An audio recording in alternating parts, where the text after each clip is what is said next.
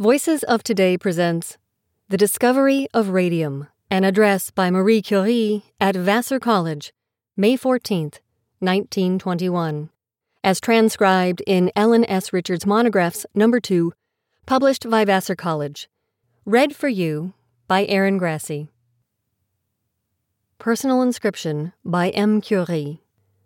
It is my dearest desire that some of you shall carry on this scientific work and will keep for your ambition the determination to make a permanent contribution to science. M. Curie. Prefatory note.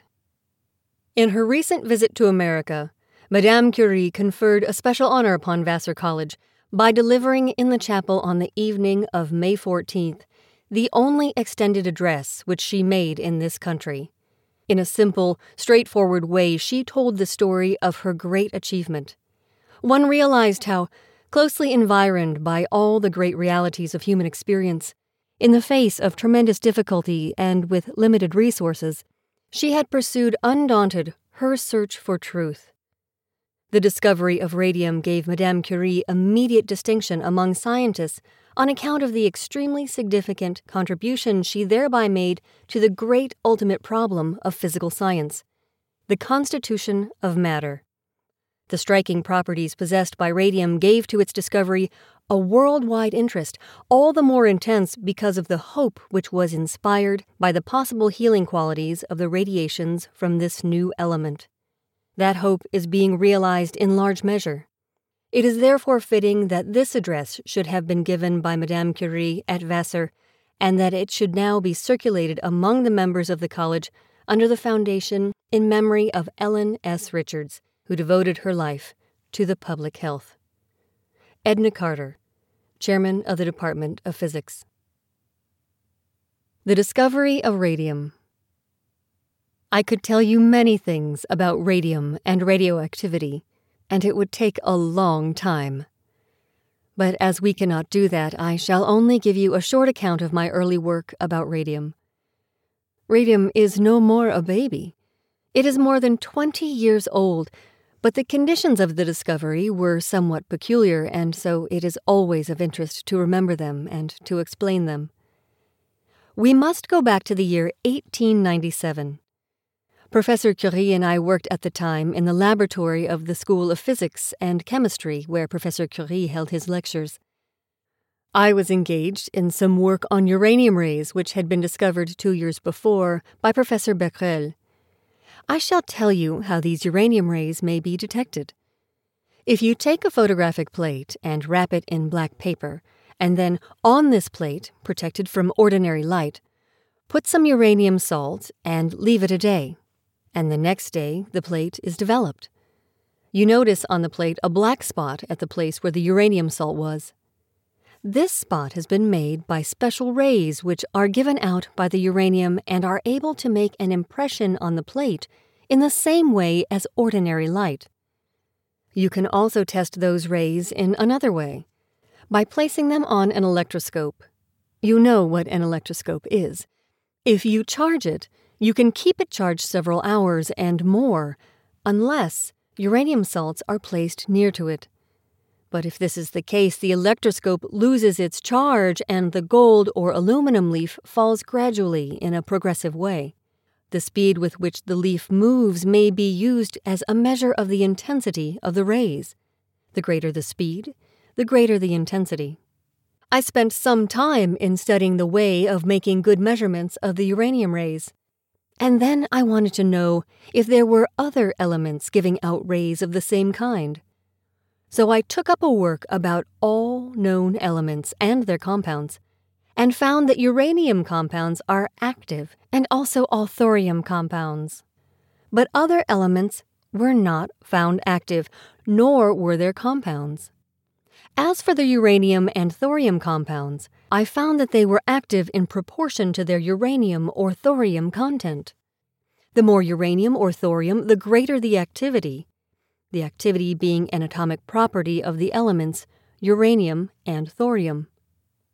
Then I took up measurements of minerals, and I found that several of those which contain uranium or thorium or both were active. But then the activity was not what I could expect. It was greater than for uranium or thorium compounds like the oxides, which are almost entirely composed of these elements. Then I thought that there should be in the minerals some unknown element having a much greater radioactivity than uranium or thorium, and I wanted to find and to separate that element. And I settled to that work with Professor Curie. We thought it would be done in several weeks or months, but it was not so. It took many years of hard work to finish that task. There was not one new element. There were several of them, but the most important is radium, which could be separated in a pure state. All the tests for the separation were done by the method of electrical measurements with some kind of electroscope. We just had to make chemical separations and to examine all products obtained with respect to their activity. The product which retained the radioactivity was considered as that one which had kept the new element, and as the radioactivity was more strong in some products, we knew that we had succeeded in concentrating the new element. The radioactivity was used in the same way as a spectroscopal test. The difficulty was that there is not much radium in a mineral.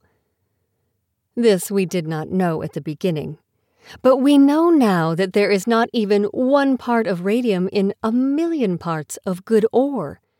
And 2, to get a small quantity of pure radium salt, one is obliged to work up a huge quantity of ore. And that was very hard in a laboratory. We had not even a good laboratory at the time. We worked in a hangar where there were no improvements, no good chemical arrangements. We had no help, no money. And because of that, the work could not go on as it would have done under better conditions. I did myself the numerous crystallizations which were wanted to get the radium salt separated from the barium salt with which it is obtained out of the ore. And in 1902, I finally succeeded in getting pure radium chloride and determining the atomic weight of the new element radium, which is 226, while that of barium is only 137. Later, I could also separate the metal radium, but that was a very difficult work, and as it is not necessary for the use of radium to have it in this state, it is not generally prepared that way. Now, the special interest of radium is in the intensity of its rays, which is several million times greater than the uranium rays. And the effects of the rays make the radium so important. If we take a practical point of view, then the most important property of the rays is the production of physiological effects on the cells of the human organism. These effects may be used for the cure of several diseases. Good results have been obtained in many cases. What is considered particularly important is the treatment of cancer. The medical utilization of radium makes it necessary to get that element in sufficient quantities. And so a factory of radium was started to begin with in France, and later in America, where a big quantity of ore named carnotite is available. America does produce many grams of radium every year, but the price is still very high because the quantity of radium contained in the ore is so small. The radium is more than 100,000 times dearer than gold. But we must not forget that when radium was discovered, no one knew that it would prove useful in hospitals. The work was one of pure science, and this is a proof that scientific work must not be considered from the point of view of the direct usefulness of it. It must be done for itself, for the beauty of science. And then there is always the chance that a scientific discovery may become like the radium, a benefit for humanity. But science is not rich.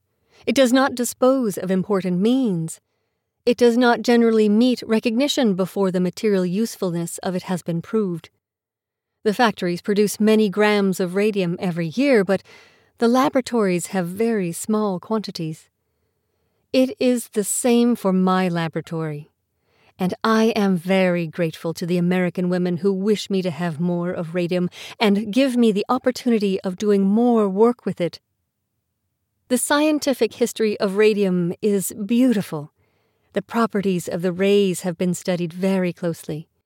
We know that particles are expelled from radium with a very great velocity near to that of the light. We know that the atoms of radium are destroyed by expulsion of these particles, some of which are atoms of helium. And in that way it has been proved that the radioactive elements are constantly disintegrating and that they produce at the end ordinary elements, principally helium and lead. That is, as you see, a theory of transformation of atoms which are not stable, as was believed before, but may undergo spontaneous changes. Radium is not alone in having these properties. Many having other radioelements are known already: the plutonium, the mesothorium, the radiothorium, the actinium. We also know radioactive gases, named emanations. There is a great variety of substances and effects in radioactivity. There is always a vast field left to experimentation, and I hope that we may have some beautiful progress in the following years. It is my earnest desire that some of you should carry on the scientific work and keep for your ambition the determination to make a permanent contribution to science. M. Curie.